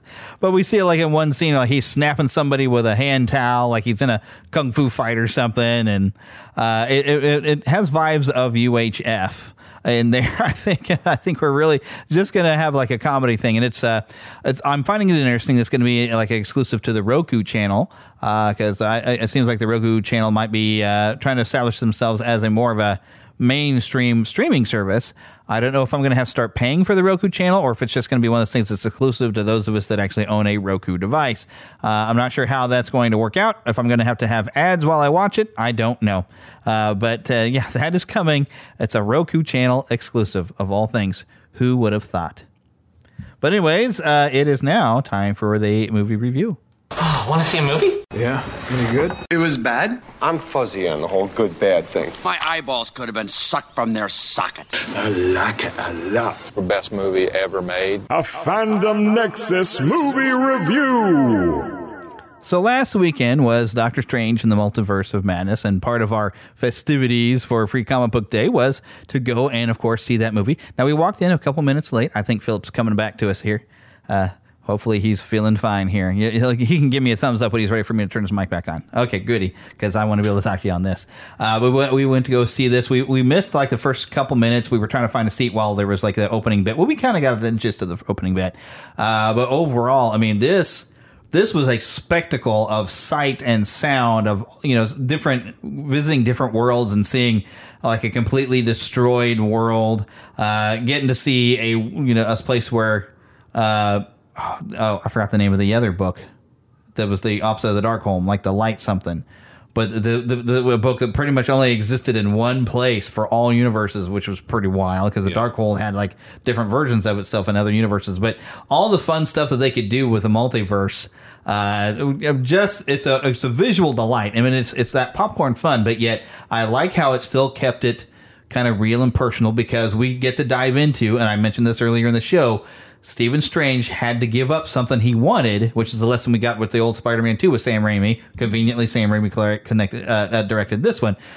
He had to give up Christine in order to. And plus, I like the fact that he gets to talk to her and says, "I'm sorry, I was really a jerk." Yeah. He's grown so much as a person since then, but in order to be who he is.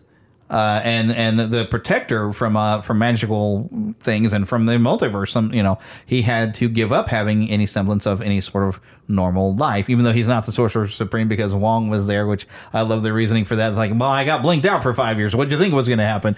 So I love that. Plus, Wong is such a great character anyway. No, and I love giving him, that responsibility because I think he's better with the responsibility compared to Stephen Strange. He's a real affable character. Yeah, they've done a great job with Wong and having the guy playing him. Really, really. But I don't remember the actor's name, but he's really Benedict likable. Wong of all things. Oh, isn't that funny? His name's Benedict Wong. I'm like, of course he's playing Wong. So, but he does a great job because he's really good at communicating the gravitas and the weight. Or the gravity, not the gravitas.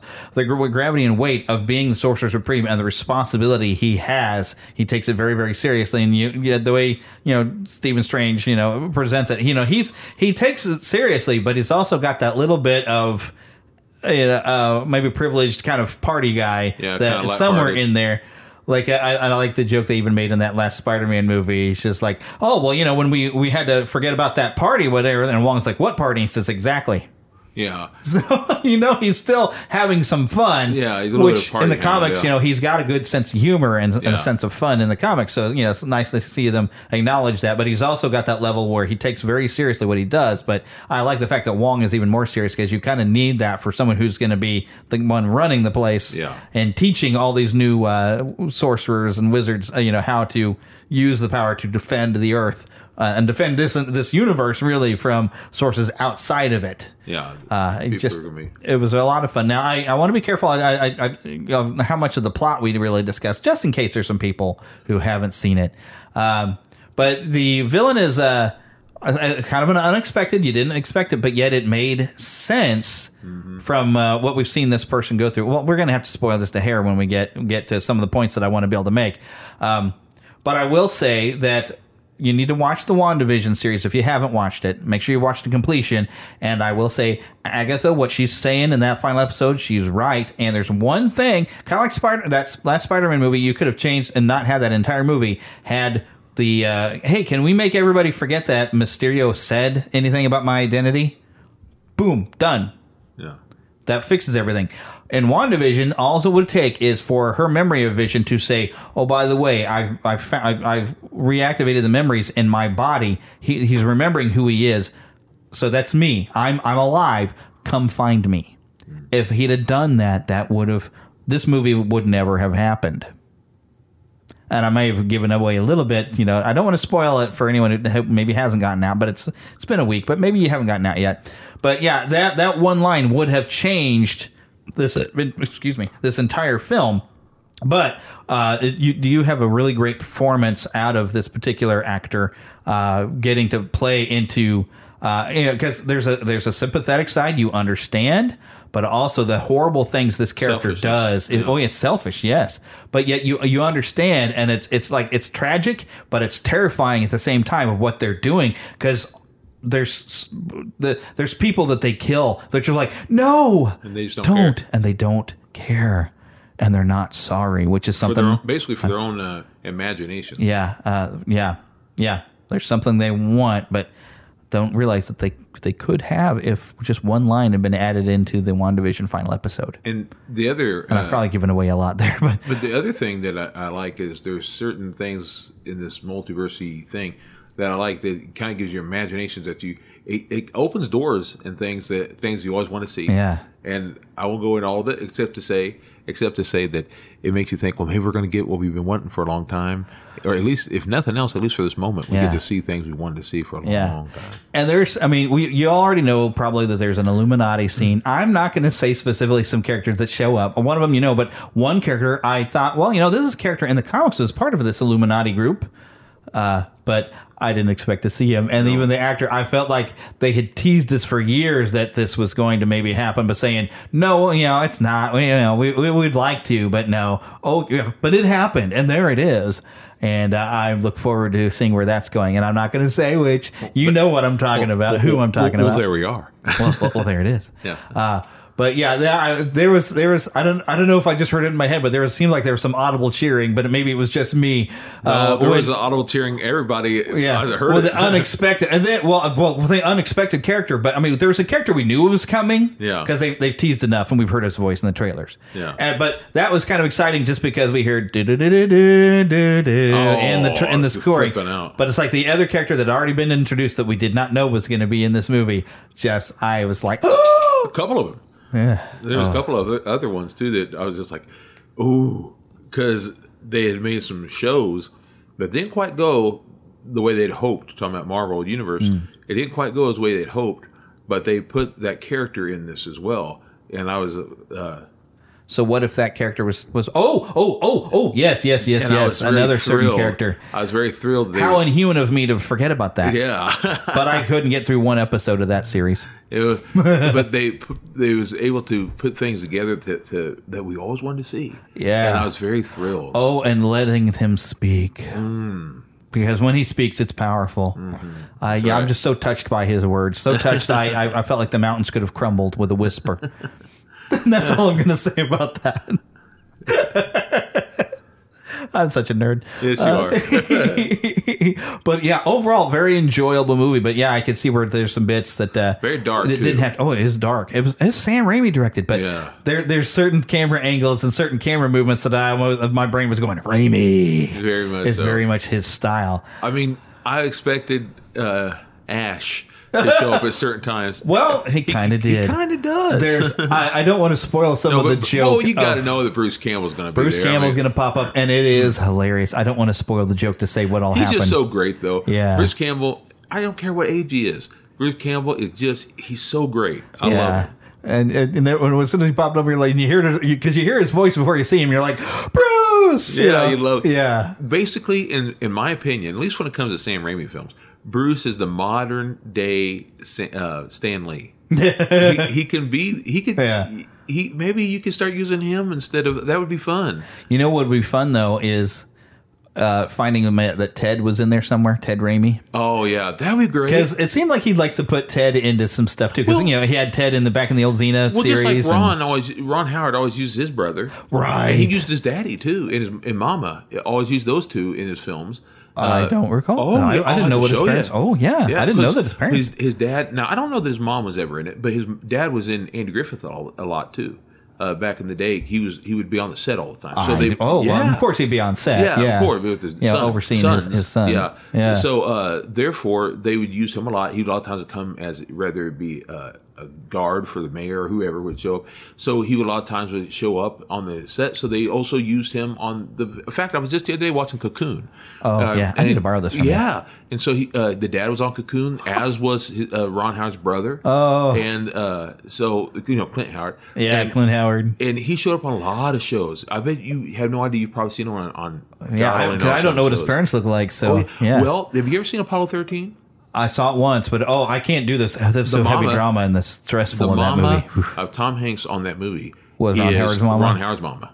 Yeah. And I still say that my two favorite Clint Howard characters was Star Trek when he was a little kid. Oh yeah, and he was like that weird godlike thing. Mm-hmm. And then Mr. Slinky in Tango and Cash when he's in prison with Sylvester Stallone. If you ever watched Andy Griffith, the Andy Griffith Show, he was that little boy that would show up with the cowboy hat, eating the peanut butter and jelly sandwiches all the time. I think I remember him there. That was the first thing he ever really did was back then. And my favorite. It's his Star Trek appearance, because especially because it's so funny because they gave him. He's got a different voice. Well, he's like this big deep voice and this little kid.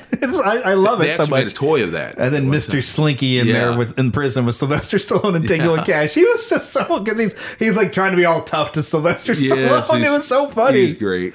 He's such a funny guy. He's a lovable dude. He's awesome. Yeah, he's awesome.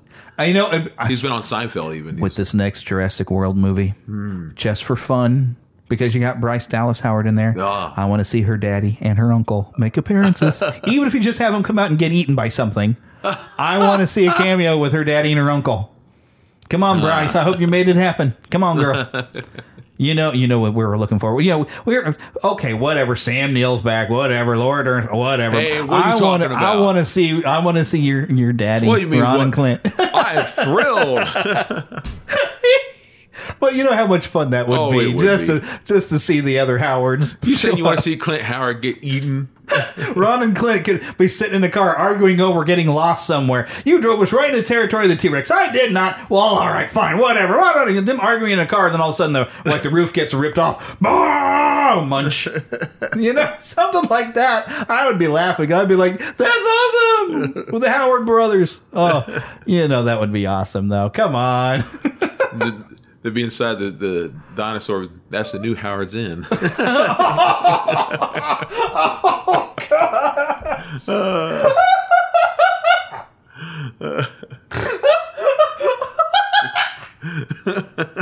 That was one of those jokes that's so bad it's hilarious. It's terrible. Neither one of us have kids, but we still can make the dad jokes. Bad dad jokes. Hey, y'all, you paid to see it and the price was free. That's right. But yeah, so overall, yes, we did very much enjoy Doctor Strange in the Multiverse of Madness, and I'm looking forward to showing it to Heather because she didn't come with us. He was so good. Oh my goodness. Man. He is to Doctor Strange what RDJ was to Tony Stark. And even Chris Evans as being Steve Rogers, they just mastered that character. Yeah. Oh, and even I got to give credit to no, not Ashley Olsen. Oh, Olsen. It was Ashley Olsen, isn't it? No, that's Mary-Kate and Ashley are her big sisters. This is I forgot. But she was so good in this. She's tremendous. She was tremendous. I hate that character in this. Name. Olsen. But Olsen, you were awesome. Yeah, Olsen, you were awesome. You were awesome. Yeah, I gotta say, you were very good in this character, and I'll leave it at that. I don't want to say any more, but she did a really tremendous job of playing this character. Well, she's been great as Wanda, really, except for what happens to the accent. How come it disappears and then sometimes comes back? But whatever. Yeah. But okay, I have some stories to tell you, Mr. Phil. What's that for you? Alrighty. So with Disney's Haunted Mansion, there's been some artwork that I've seen, and I don't know if this was some early concept or I think it might have been part of. I think I actually have it on my computer. It might have been part of like a board game. But some of the original concepts for the bride there in the attic was that she was coming out of a chest Like a chest opened up and she'd come out of it. Now I've heard of that before, yeah. Let me read you some of the stories of the Bram's Hill House Bride, or also known as the Legend of the Mistletoe Bough. This is Burials and Beyond, is one of the websites that I was looking for after I heard about this story on a podcast called Lore, Lore. If y'all are not listening and you like scary bits of history and different things, if you're interested in like folklore monsters, it's a great podcast, and he's even now turned it into a show on Amazon Prime. But it's different between hearing the story and seeing it acted out is a little too much for me.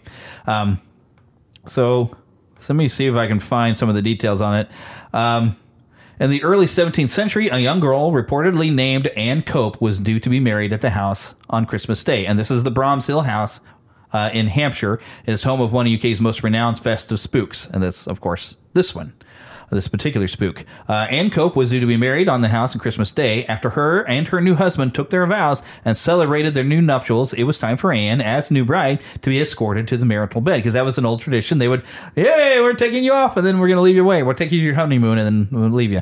However, before heading for the bedchamber, the young bride suggested that her and her guests play a short game of hide and seek. Anne asked for a 5-minute head start before her guests began the search, and away she went.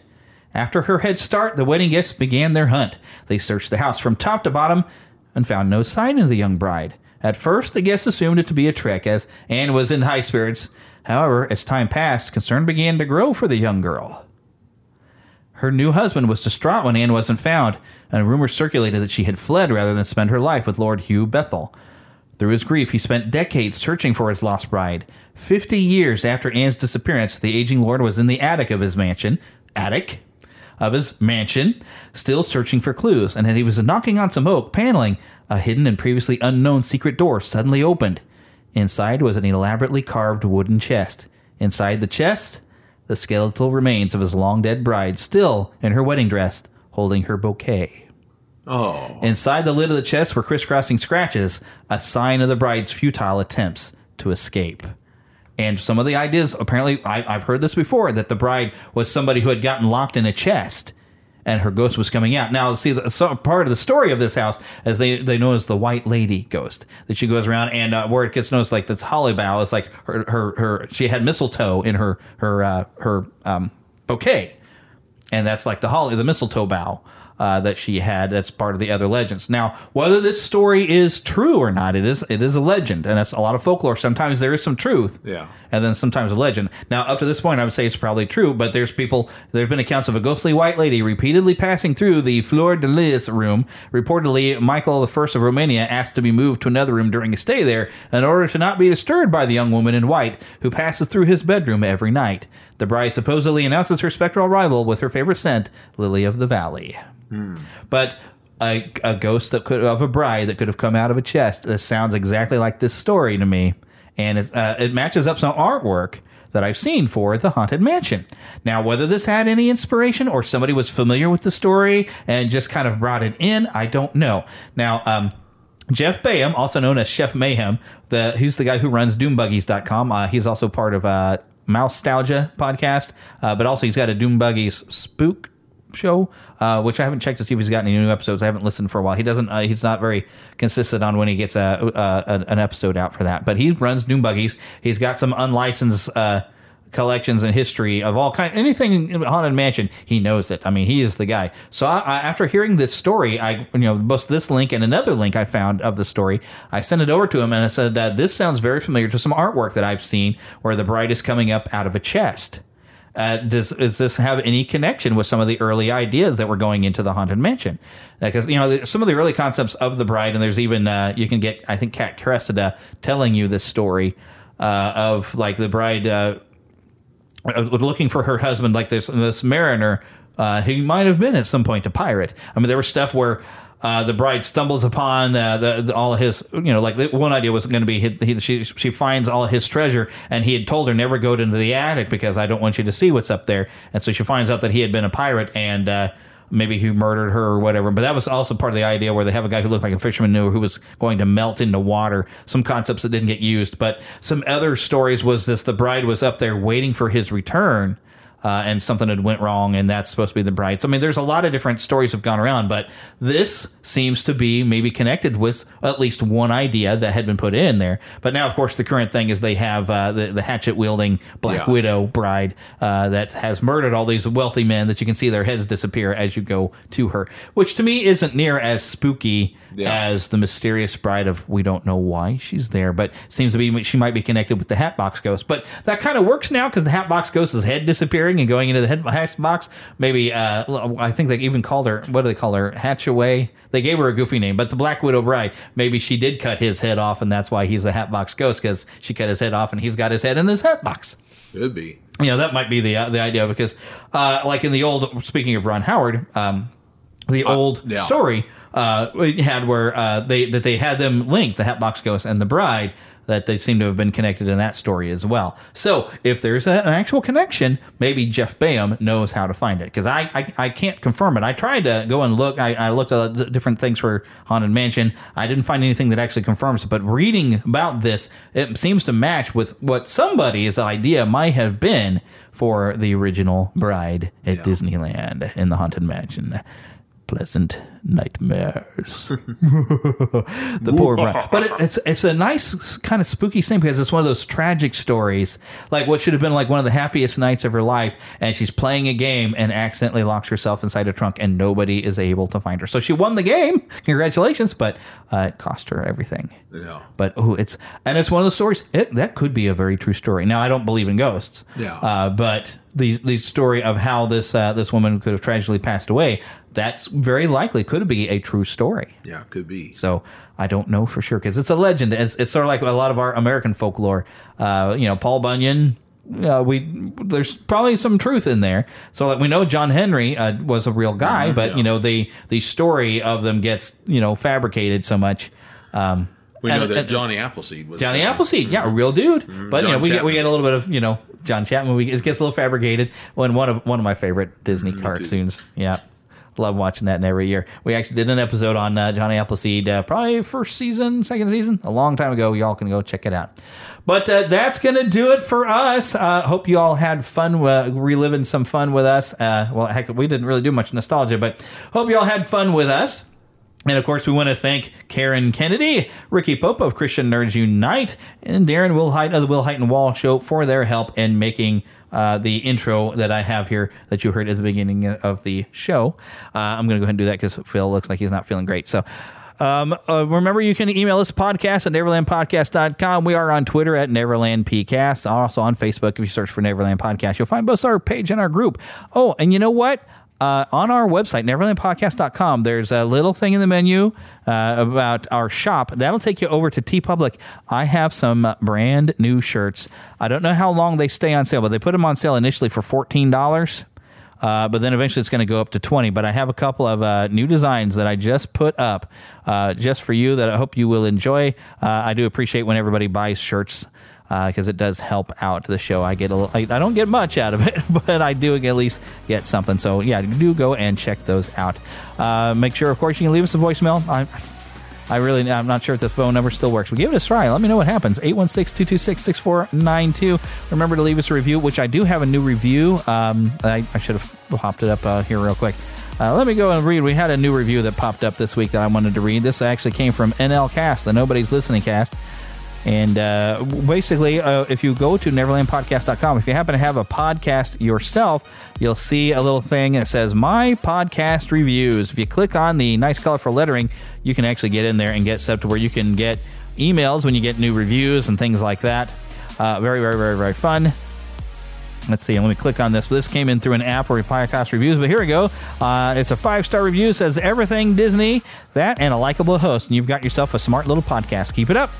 Now, I don't know that they're all caught up, the NL Cast. That's probably Nobody's Listening Cast, now known as That Story Show. Actually, the host of that has been a guest with us, James Kennis, and we had some fun talking some horror video games this past fall. But, yeah, we're not quite everything Disney anymore, but, we still have some Disney content because we did talk about a Marvel movie, we did talk about some Star Wars, and we did talk about the Haunted Mansion. Kind of, you know what? It's a halfway point to Halloween, so what people tell me, so I think that justifies us doing that right now. But yeah, please come leave reviews, and I do appreciate getting your feedback. So Until we see you next week, get lost. Midnight Adventure. Although it probably won't be next week. It might be 2 weeks. That's kind of our way.